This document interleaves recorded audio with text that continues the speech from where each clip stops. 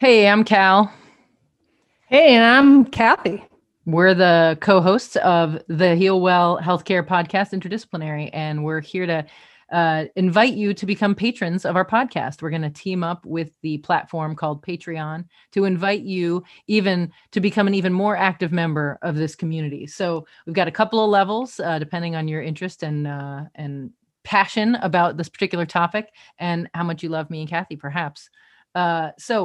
The first level, you can become an official patron. It's $5 a month, and it allows you to have early access to episodes and, of course, to know that you are part of making sure this podcast keeps happening.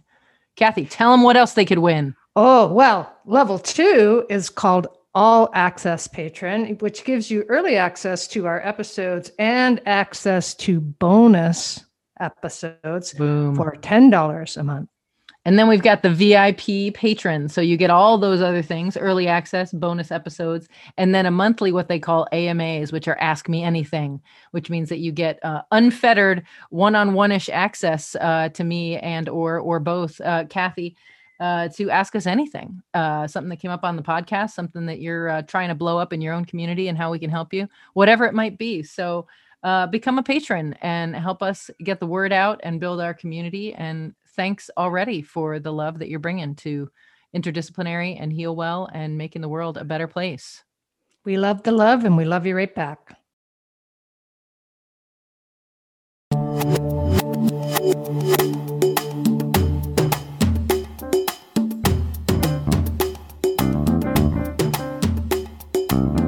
Hello, I'm Cal Cates. And I'm Kathy Ryan.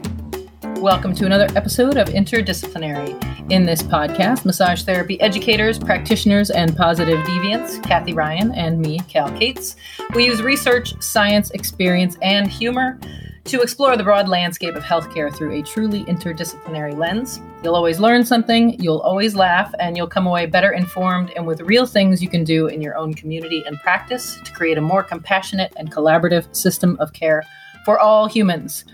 Please be sure to like us and share and use all your social media might out there. Leave us a review, give us some stars, tell your dog, tell your family, tell whoever that you're listening to Interdisciplinary, and they should too. Now for the moment you've all been waiting for, today's pun. Are you ready? Oh, I'm ready. I'm ready, my friend. If two vegans get in an argument, is it still considered a beef? Oh, so Kathy, what's happening in British Columbia? Okay, COVID is real. It's happening. Vaccine rollout here in Canada is a little bit slower than it is in some other parts of the world. It really was just I've got some hospital staff in my practice, physicians and nurses, and it really was just a couple of weeks ago that they were getting the call to be vaccinated. And just this past week, we got a notice sent out from our regulator. We've got 5 different health regions in BC, health authorities within our province. And so far, 2 of the health regions have sent a notice out that any healthcare provider out in the community who's doing direct patient care can register for the vaccine. Not my region yet, a little slower here in the north, where a lot of small communities spread over a vast territory, as I've talked about before. So like I say, it's been a couple of weeks since our physicians and nurses working in hospital have gotten the call. So that's kind of where we're at. And yeah. Yeah, it's a very mixed bag across America, and our guests, of course, are going to talk about that a bit. But I think we've got one of our board members at Heal Well works in the hospital, and she said that the hospital where she works in the DC area recently felt that their levels were at a place where they could close their sort of COVID unit. And she's like, it's positive, but it also means that COVID patients are now sort of on units with other patients, and it kind of raises everybody's concern level. Hopefully the numbers will continue to go down, but I heard superhero Dr. Anthony Fauci earlier this week saying that, we're headed in the right direction. And he was very positive. And then he said, as long as everyone keeps masking and social distancing. And I'm like, keeps? They're not doing it now. what are you talking about? But okay. And then, we have states where the governors have just said, we're good. You can everybody just go back to whatever you were doing. So, it's really, it's the Wild West, even though you live in the Wild West. Well, and it has had moments of being the Wild West, not only during COVID, but in other ways as well. So, yeah. And I think that's the big push in the message that's going out here is, even though you have the vaccine, we still have to wear a mask. We still need to be mindful of distancing, because I've had a couple of my clients say, you'll probably be glad when we get the vaccine, you won't have to wear a mask anymore. And I'm like, I'll still be wearing a mask. And so will you if you're coming to see me. For a good long while. And wash your hands, by the way. And wash your hands. Several times. Totally. Well, we have two, I'm so excited to introduce our guests today, or to have them introduce themselves. They are from an amazing organization, We Got Us Project, based in Boston, but it sounds like you guys are kind of all over. And you're so amazing and fancy. I just want to give you the mic and let you guys tell us who you are, Christian and Eileen, and what's your organization, and gosh, what all do we need to know about what you're doing and what we can do? I think Eileen was saying I could go first. So hi, everyone. My name is Christian Malachi Porter. I am a sophomore at Harvard College, studying the history of science on the medicine and society track, with a joint concentration, so basically a double major, because Harvard uses weird words, with African American studies. So I'm really interested in the intersections of race and health, and looking at how we got here based on our history. I'm also doing a minor in global health and health policy. So I don't just want to know the history behind these problems, but I'm really interested in solving them and harnessing the power of policy and community, advocacy, activism, and all these things to make sure people can live longer and healthier lives. Involved in a lot of things on campus, but my main involvements have to do with my Black identity and my interest in healthcare and community health. So vice president of the Black Pre-Med Society, because I hope to become a physician one day. Also work with the Black Health Matters conference this past year, Black Students Association, and of course, We Got Us, where I'm on the educational team. So I think my main role with We Got Us is producing educational materials and coming up with a cohesive educational curriculum that allows people in underserved and marginalized communities to really understand what's going on in a way that is palatable and understandable and digestible, because a lot of this stuff that's coming out from the CDC and CNN and all these other acronyms is not making sense. It's super jargony and it's difficult. Even for me, someone who's taking 4 pre-med classes, it doesn't make sense. So we're just trying to make things make sense for the people that are at highest risk and need it to make sense the most. And I've also really helped with leading our empowerment sessions, which I'm sure Eileen can tell you more about as a project manager. Awesome. Yeah, thank you, Christian. So a little bit about me. My name is Eileen Millian, obviously. I'm currently a third year at Emmanuel College. I study biology and I minor in neuroscience and theology. I currently work in a lab that focuses on neuroscience and the visual systems over at Harvard, and it's just very interesting work. But I'm interested in becoming a physician in the future, and also getting my master's in public health to directly have the tools to address a lot of these issues that we're going to talk about. Coming from a Black community in my background, I've seen very directly how lack of access and accessibility to both the language and the resources can affect the health of people, both short-term and long-term.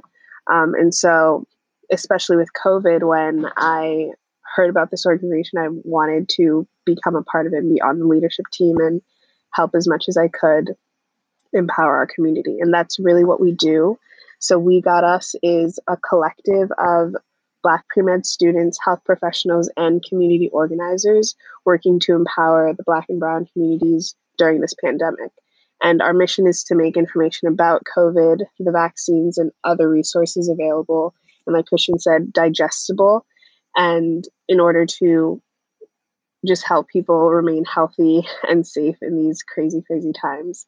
So some of the things we offer are these virtual empowerment sessions where we lead a discussion about the history of medical racism, and we provide the necessary information as well as a lot of the keywords that are used so that even when they leave us, they can better be able to understand the different types of vernaculars that the information is used in the general public. And so our sessions are tailored to individual needs. And as you guys reached out on our website, that's one of the best ways that different types of organizations can reach out to us to request a virtual empowerment session. But some of the other things we offer, we have a research team dedicated to conducting community-informed research to ensure that our programs are as effective as possible. We also are starting to work on our in-person outreach, and that's going to be a lot of canvassing with information about the COVID vaccine and also COVID testing, different things like that. And just, again, how to get access as wide range as possible. And I think for now, that's as much information that I'll kind of say. But our website, wegotus.org, has a bunch of other things that we do. So, yeah. Wow. Yeah, that's a lot. which is what I said when I went to your website was, wow. And I watched the video clip on your website, information about the vaccine. And I'm like, okay, that's the best I've seen so far. Just talking in real language about the vaccine to educate people. I encourage everybody to go there and check it out. Absolutely. Well, I think language is an unexplored area. When we talk about limitations of access, I think people think more about logistics and finance and things like that. They don't think about, if I don't understand what this pamphlet says, I'm not going to call. I'm not going to do whatever it might be. Yeah. So one of the things that inspired us to reach out to you all is that as a healthcare organization and as a healthcare podcast, we have been getting questions from primarily white providers who are saying, I just got my invitation or whatever to get the vaccine, but I know that Black and brown communities aren't getting them, so I'm going to turn it down. And I'm like, well, then it's just going to go to another white person. That's not actually the way to address this. But I am curious about how can we meaningfully support efforts like yours, and just in our own communities where we see the disparities. Turning down the vaccine is not the solution. And also, I guess maybe the first question, I'm really hoping that you can blow the lid off of this idea of vaccine hesitancy, or at least how much power is being put behind that by white people who don't want to think about it differently.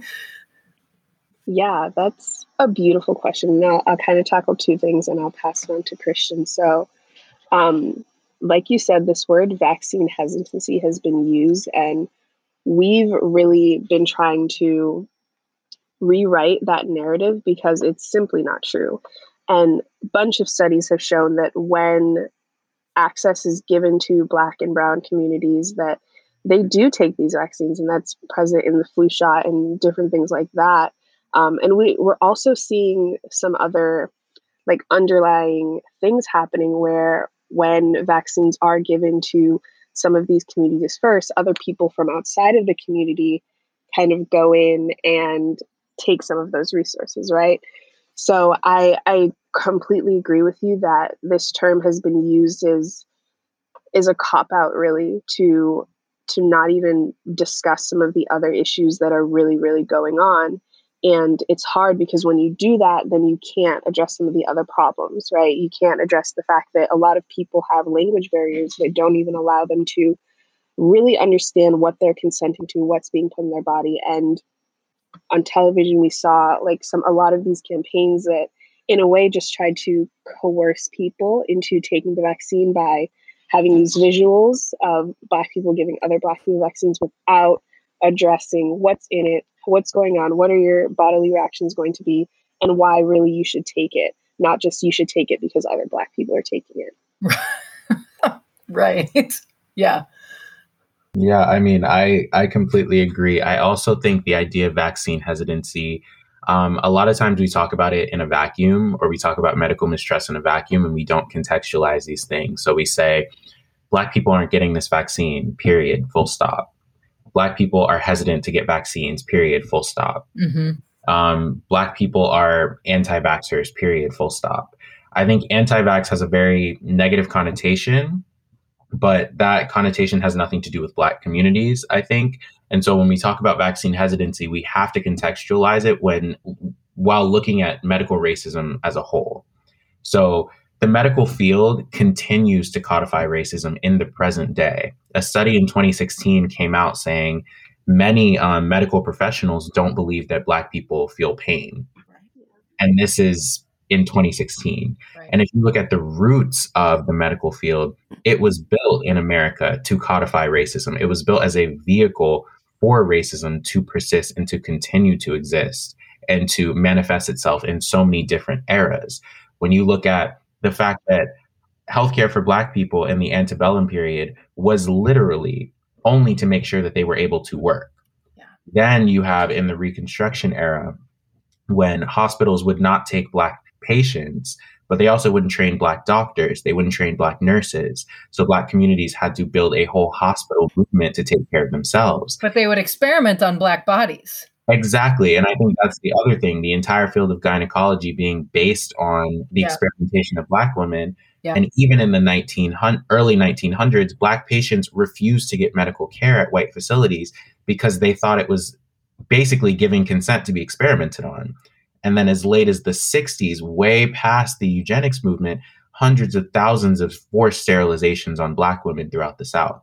So I think we have to really talk about, well, if all these things have happened, why would you expect someone to trust you if you've done nothing to rectify those things or even apologize?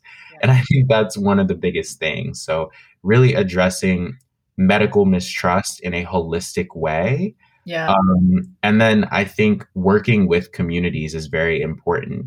A lot of times you'll plop one singular vaccine site in Black communities, and you don't work with existing community organizations. You don't try to educate people. You don't realize in a place like Boston that a lot of these communities that are mostly Haitian immigrants, that a lot of times will not understand what you are saying, especially if people whose first language is English don't understand the mechanisms of our mRNA and stuff. Right. Yeah. And you don't try to address these problems. So I think it's very multifaceted, but I think in a way, the medical field and medical institutions have to be more intentional about meeting people where they are and not just putting the onus on Black people or even blaming Black people for not trusting these systems.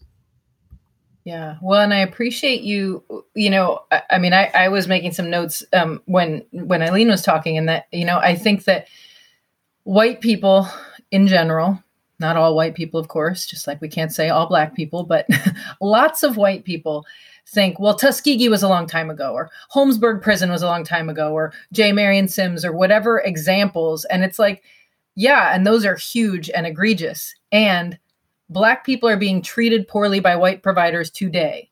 They don't have to be experimented upon or given drugs they didn't know they were getting to be not getting good health care. So the trust is earned in the present moment, like you said, Christian. And I think that white people don't want to own it.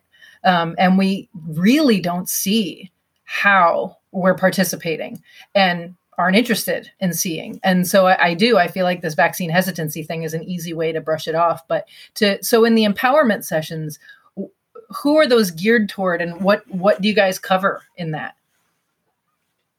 I mean, the empowerment sessions are geared towards anyone and everyone who wants to get it. When we had our launch event last Thursday now, one piece of feedback that we got that was super impactful is that a lot of people in our audience were healthcare professionals and were people who are well versed in the language of COVID. And even they said, I walked away with this having better tools and even walking away understanding more about COVID, which is something that we didn't necessarily expect. And we were so happy because it's like, if these healthcare professionals are understanding it more, imagine the impact that we're having on people who don't really understand the language. But like I said, we kind of go through a lot of the terms and definitions that are readily used. We go in depth on how the vaccines work, but we try to break it down in a way that is very digestible and understandable with lots of analogies. And then we go into the individual vaccines from Pfizer, Moderna, as well as Johnson & Johnson now. we talk about the efficacy, and also we look into as well like the racial distribution of the trials, and then the FAQs, and then we open it up for questions and discussions. Well, and I think you've made a lot of really important points, but one point I'll touch on, Eileen, is just talking about don't make assumptions that all healthcare providers really understand the language either, or really understand the mechanism of a vaccine. Certainly I've seen in my own community word is getting out that there are a couple of physicians who don't do the flu shot and have been vocal about not doing the COVID vaccine. So, how I think the question that comes out for folks is, okay, if my physician is saying I'm not going to do it, how do you have that conversation with people? That's a good question. And I don't know if I necessarily have the answer. I think one thing that we make sure to emphasize in our empowerment sessions is that at the end of it, we're not telling you that you need to get this vaccine. We're just giving you the information to make an informed decision. And you're absolutely right that when your physician says you're not getting a vaccine, that influence is important. It's impactful. But I think that everybody kind of has to make a decision for themselves and look at the different facts at hand and see what's best for them.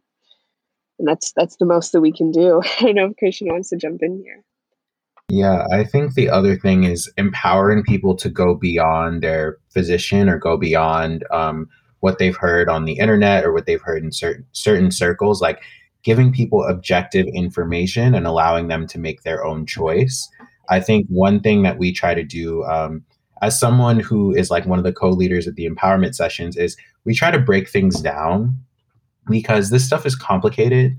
And even as people who are in college learning about this stuff, it takes years to fully understand all the biochemistry and molecular biology that goes into this stuff. And so it's really important to break things down to a level where it's digestible, and not only digestible, but it's just like common sense and almost like fun to learn. And so when people are able to learn these things, like our analogy that we use for vaccines is that a vaccine is basically showing your body, showing the assembly line conveyor belt in your body that builds an army to fight bad things off. It's showing a wanted poster of the bad guy. And now that they have the wanted poster, when the bad guy enters your body, they know who to fight. And it breaks down all these things to basically saying that the vaccine shows your body who to fight without actually getting your body sick. Mm-hmm. And at that level, people start to say, oh, well, that works for me. That's a choice I'm willing to make. That's a risk I'm willing to take. Yeah. And it empowers people to be able to understand material that's given to them, but also just to make an informed decision, like Eileen was saying. Yeah. Do you get questions about, the question that I hear a lot is, or the concern I hear is, it was finalized too fast. And, and we just say, well, yeah, it was an all hands on deck project. Like, it wasn't a guy in his garage, like fast tracking it. A lot of people worked on this, but how do you address those concerns? Yeah. So 2 major concerns was that it's fast tracked. It's not as good. And so one thing we go into is that efficacy. And we do go in a little bit of background about the history of like how vaccines are made and what that process kind of looks like. Cause I will admit, like, even when I heard I didn't really understand that process at all. I didn't understand how the grants worked. But like you said, it was all hands on deck. Everybody stopped what they were doing really to work on this one thing to get it out. And I know the other big concern that people have are the symptoms. And like Christian described, it's giving your body that wanted poster, and your body is going to work a little bit, right? Because those troops are going to start looking for that bad guy. And so those were our 2 biggest concerns. And that is something that we do try to address because we've seen a wide range of people. Some people, I got my second shot and the second day I was wiped out. Like I was in bed with body aches, a headache, but I've talked to different people and older people, and first shot, second shot, they were completely fine. So it is like, this isn't going to be the same for everybody, but again, this is the information that you have. This may or may not happen to you, and just how to move forward if you do get the vaccine and you are experiencing these types of things. And I think I think one thing to keep in mind is that this is not a new virus. Like, coronaviruses have been around for a while. They've been a topic of study for a while. So I think one thing that we do try to cover, obviously not in too much detail because it's a bit complicated, but this isn't new. This isn't the first time we've seen it. There was a major outbreak of SARS in 2002, I want to say. And so a lot of research went into it then. So we're really just picking up on decades of like fragments of research and just putting it together. But that is a completely valid concern. I can say myself, when I heard they were coming out with a vaccine that quickly, as someone who's super interested in HIV research and HIV vaccines, and we don't have that yet, I was like, But again, I had to do research and all those things, and I'm definitely comfortable with it now. Well, and not to go too far afield, but you think about HIV and the misunderstandings about who gets HIV and even the truth about who gets HIV. It's really clear why it's not a priority. And, that's a whole nother episode for us to talk about. But yeah, so in terms of,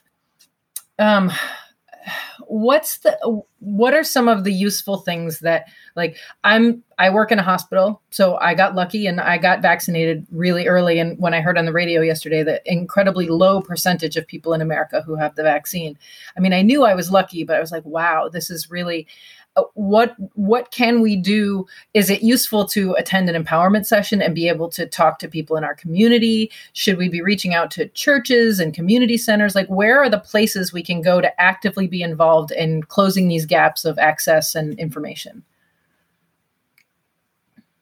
That's a great question. I think part of why we're seeing a lot of low vaccine numbers is because the rollout has just not been great. But also in communities that are being rolled out with the vaccines, people aren't feeling ready to get it at that moment in time.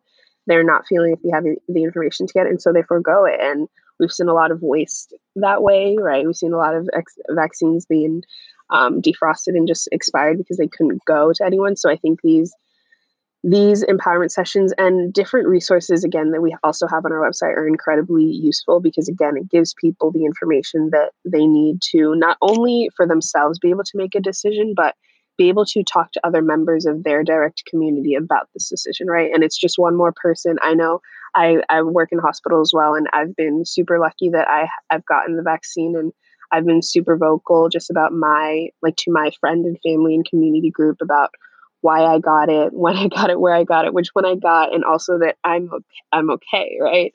And so I think that word of mouth is incredibly helpful because one thing that studies show is that when you get information from people of your community, you're a lot more likely to listen to that and trust that and be able to make a better informed decision for yourself. So that's indispensable.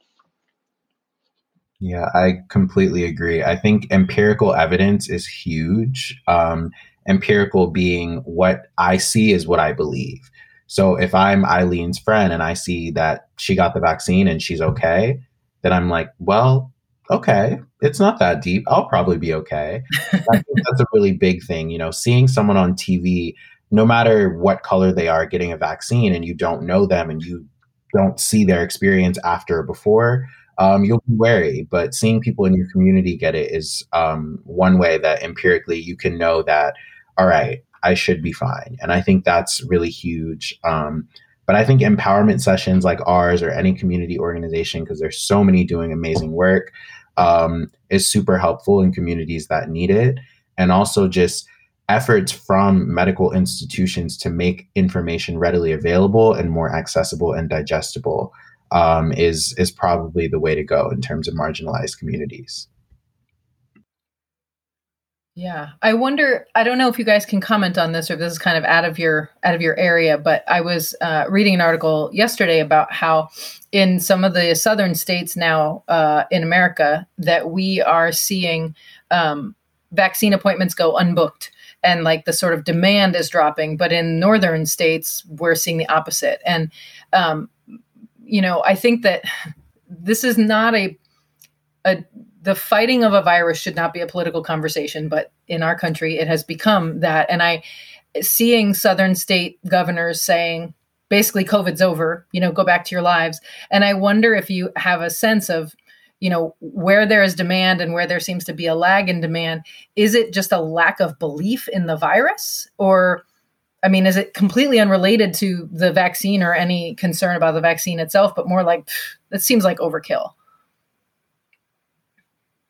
I think being from a Southern state, I think it definitely depends on the portion of the population you're talking about. I think there is a lot of belief among certain groups that the virus is not real. It doesn't have an impact. A lot of people don't wear masks, like specifically being from Atlanta. If you travel to northern, more white, going on rural suburbs, like masks are not being worn.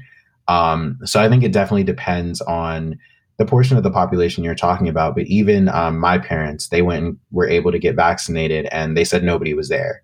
So I feel like part of it is not trying to reach out to certain communities. I also think the rollout makes it very difficult because you can say, okay, well, people over 65 can get vaccinated, but how are they going to get there? How are they going to know that they're allowed to get vaccinated? Who is going to allow them to take off of work, right? And also like putting vaccine centers in communities that you feel like will have higher uptake maybe. But it's a really interesting phenomenon. And it's sad, as Eileen said earlier, that a lot of the vaccine is going to waste. And it's not always people who are hesitant about taking the vaccine. Sometimes it's people who just don't believe in the virus at all. And we're never going to take it in the first place. Yeah. And to echo what Christian said, like, I think we have to be very careful about writing people off. I think it's a multi-layered, multifaceted phenomenon. And part of it comes from the unfortunate reality that COVID has become very political in America. And so then, of course, if people don't believe in COVID itself, of course, like they're going to be a lot less likely to get a vaccine. So, but with that being said, I think that, we just have to be very careful about like writing whole communities off, because I think often there's this North and South comparison that can sometimes be harmful. So. Well, and I think it's really important too, because we've seen some of that in Canada as well. There was a remote Indigenous community where the vaccine was being brought to and no one was showing up. And the physician who was in control of it said, nobody shows up by tomorrow, we're leaving. So where was the breakdown? Was that community actually given the information that this is the day that we're coming? And it turned out that they came a day earlier than what they had originally said. So, I think you have to really explore, okay, where is the breakdown? What actually, is at the root of why people did not show up for the vaccine? And Christian, I think this ties into some of your work and looking at historically, we have to go back and look historically at what is the root of some of these issues in order to figure out how are we going to change this moving forward. Yeah, I completely agree. And I think I just want to echo Eileen's point about writing people off. I feel like there's been a lot of discourse. America is very politically polarized, but there's been a lot of discourse about Southern states and just leave them behind, like red states this, red states that. And I think as we saw with Georgia, my home state, there are a lot of people in these red states, quote unquote, that are doing a lot of work to be progressive. There are a lot of progressive communities, and there are a lot of marginalized communities that do not have a political voice due to voter suppression and voter disenfranchisement. So I think writing off entire states is going to have detrimental implications, especially for communities of color, and especially because those communities are hardest hit by COVID. If we start saying, well, let's just not give as many vaccines to Southern states, it's going to be very bad for the communities that need it the most.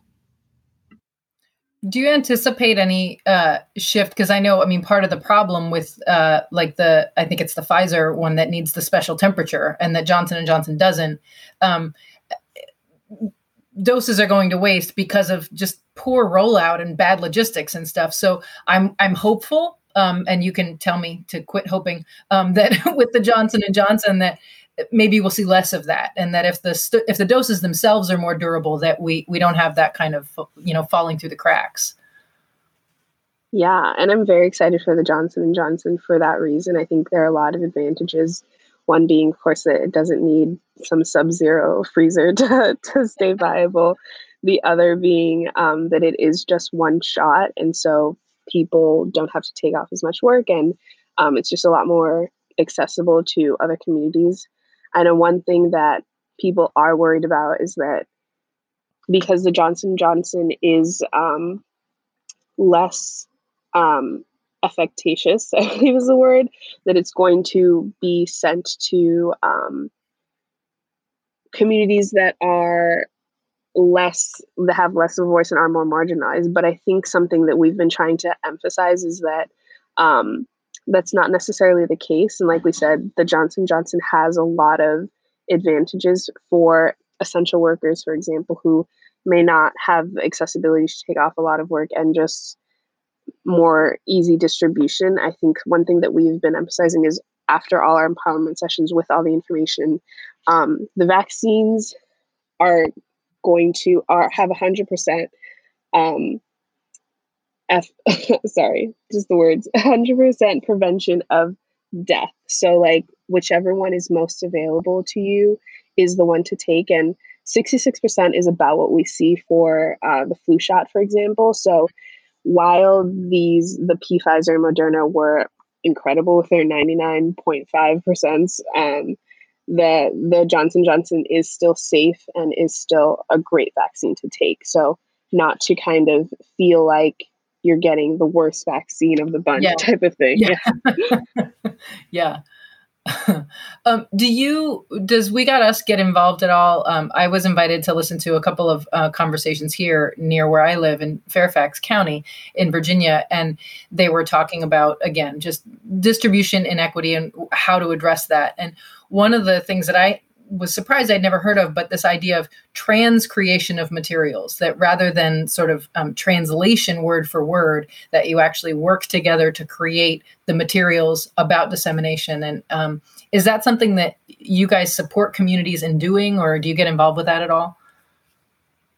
Yeah, so something that we've definitely been working on is making our own material to pass out to communities, and also working with translators to not just directly translate the medical jargon that we use, but use words that the community is going to understand, while also still being accurate in the translation. So that's absolutely something that we support. Yeah. I also think it's huge because it's very important to work with communities and not try to do the work for communities or on behalf of these communities. I think a lot of times people discount Black communities, brown communities, immigrant communities, communities where other languages besides English are spoken. And these individuals are brilliant. They're smart. They know what's going on. I come from one of these communities, and I'm proud every day to have been born and raised in a Black community that took care of me and fostered me to become who I am. So I think writing off these communities when there are amazing organizers doing this work already, and there are people there who have more reach and access than any one of us who just stepped into the community could ever imagine. I think it's very important to realize like the power that's already there and the infrastructure that may be informal, quote unquote, but that's already existing, and to try to integrate yourself into that to really have the biggest impact. So finding a community organization like We Got Us, or like somebody else who's been there longer, that already knows the lay of the land, that already knows what's going on, and really trying to work with them and create a synergistic product that can just impact people in a huge way is something that I'm a big proponent of. And I love that We Got Us is very serious about making sure that we work with existing community infrastructure to make sure that everyone can be happy and healthy. it seems like another way that, I mean, some part of me still believes that COVID is the planet just trying to like finally flick us off and be like, listen, you had your chance.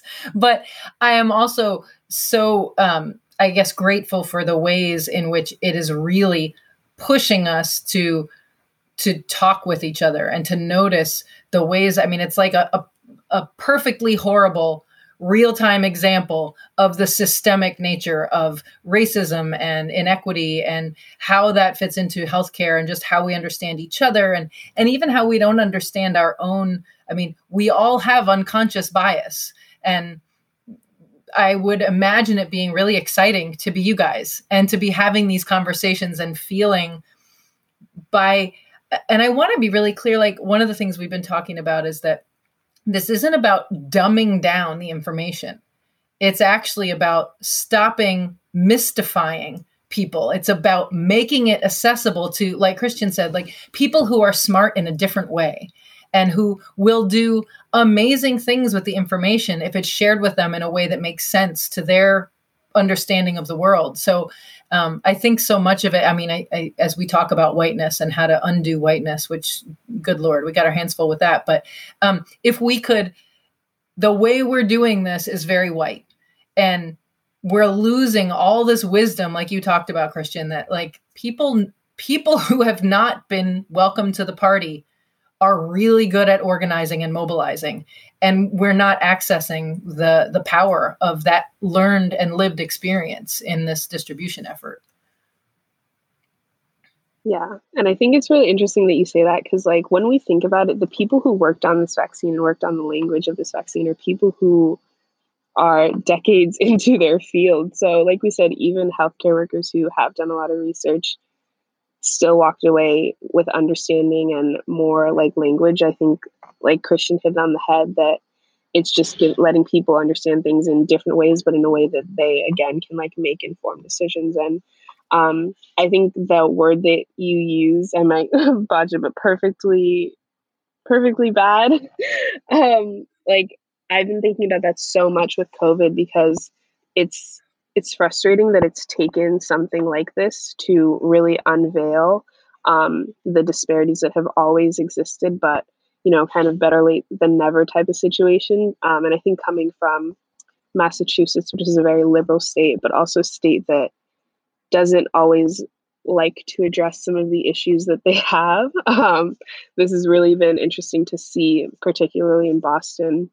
You know, we can't ignore these issues anymore. And now it's just about moving forward and improving the structures that we have in place. Yeah. Well, and I would think cities like Boston that really have a really tangible de facto segregation still, you know, but pretend they don't. You have that extra barrier to get through. Well, and the heart of the Pilgrim story, you know, which takes us right to colonization and essentially the construct for racism. You know, I found it interesting. I saw little clips of the Oprah interview that everybody's talking about right now, and that she was shocked that someone allegedly in their royal family had expressed concern over the color, the darkness of the future child's skin, and that she was shocked that someone within the royal family might say something like that. And I'm like, really? I mean, when we, especially for Canada and the US, North America being, you know, like the epitome of colonization, are we really shocked that something like that is being said? You know, so in talking about the history, you know, it's really calling on us to really look at our history. Decolonization is a process that I'm going through and something that I'm very interested in. And it's asking us to really look at how our countries were created, you know, through genocide and stealing of land and on the backs of people of color to build what we know as our country today. So yes, I could see how Massachusetts might have some issue with that. Yeah. Well, Christian and Eileen, I know that you are both very busy people and have other things to do in your lives than tell us about your amazing work, like go do your amazing work and midterm exams and things. If either or both of you had a thing that you want to make sure our listeners that you either want to say again or that we didn't get to that you feel like is essential as people want to, like, as they sign off, our listeners are people who will want to go then do something. And hopefully the first thing they'll do is go watch the video on your website. But then what can we do to be actively helpful? I think understanding that a lot of this is just about making things make sense. So whether it's your own decision or helping other people make their decisions, it's about making it make sense. And I think the biggest thing when we're talking about marginalized communities and those that want to help out in these communities that have been the hardest hit is that one of the reasons behind a lot of this hesitancy is a lot of historical aspects, but just that things aren't making sense. And so I think we have to try to work together to make things make sense for everyone. And what makes sense for me might not make sense for you, might not make sense for them. But just trying to make things make sense. And I think that's a broader thing in terms of our whole world. But True. Yeah, I think that's the biggest thing. And I will say that when you work together with intention, so intentionally working together, you will create something bigger than all of the parts. So the sum of the whole will be bigger than all of the parts. I don't know, but working together with intention is going to get us to where we need to get. I think one thing if people could walk away from is just checking your implicit bias. I think, Cal, as you said, every single one of us has it. That's just the reality of our society. We are ingrained with a lot of these messages that aren't true by any means. So, when you're given a piece of information like Black people are vaccine hesitant, ask yourself why, ask yourself the mechanisms behind that. And just, we live in an age where information we're always kind of absorbing and we're not always checking it because it does take a bit of extra brain work and sometimes that's difficult, but take that time to really check your facts and just check yourself. Well, my parting comment is when there's an opportunity for me to engage with brilliant, dynamic young people such as yourselves, it gives me hope. I feel lifted after hearing both of you speak today and seeing what your organizations do. So I can't thank you enough for that. Absolutely. Yeah. And listeners, go check out their website, wegotusproject.org. I mean, the people who are running this organization are going to save the world. And we hope there are a lot more people like them. And we can just magnify their efforts by doing exactly what both Christian and Eileen suggested to us. And we thank you both for being with us today and all of you listening. This has been another episode of Interdisciplinary, and we're talking about all the things and making you feel all the feels so that you can go out and change all the changes.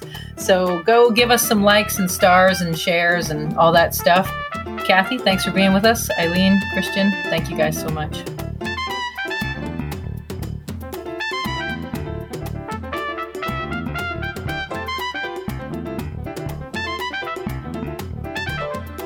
Interdisciplinary is produced by Healwell. Our theme music is by Harry Pickens. You can send us feedback at info@healwell.org.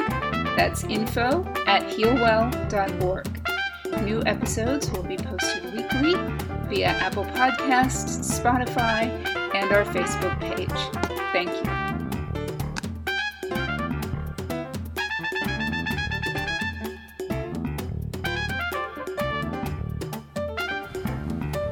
Hey, this is the end of season 1 of Interdisciplinary. Thanks for coming on this adventure with us. We'll be back with you after April 1st, or will we? Just kidding. We'll record our next episode on April 1st, and it'll be coming to you April 3rd. We'll look forward to you hearing us and us hearing from you then. Take care.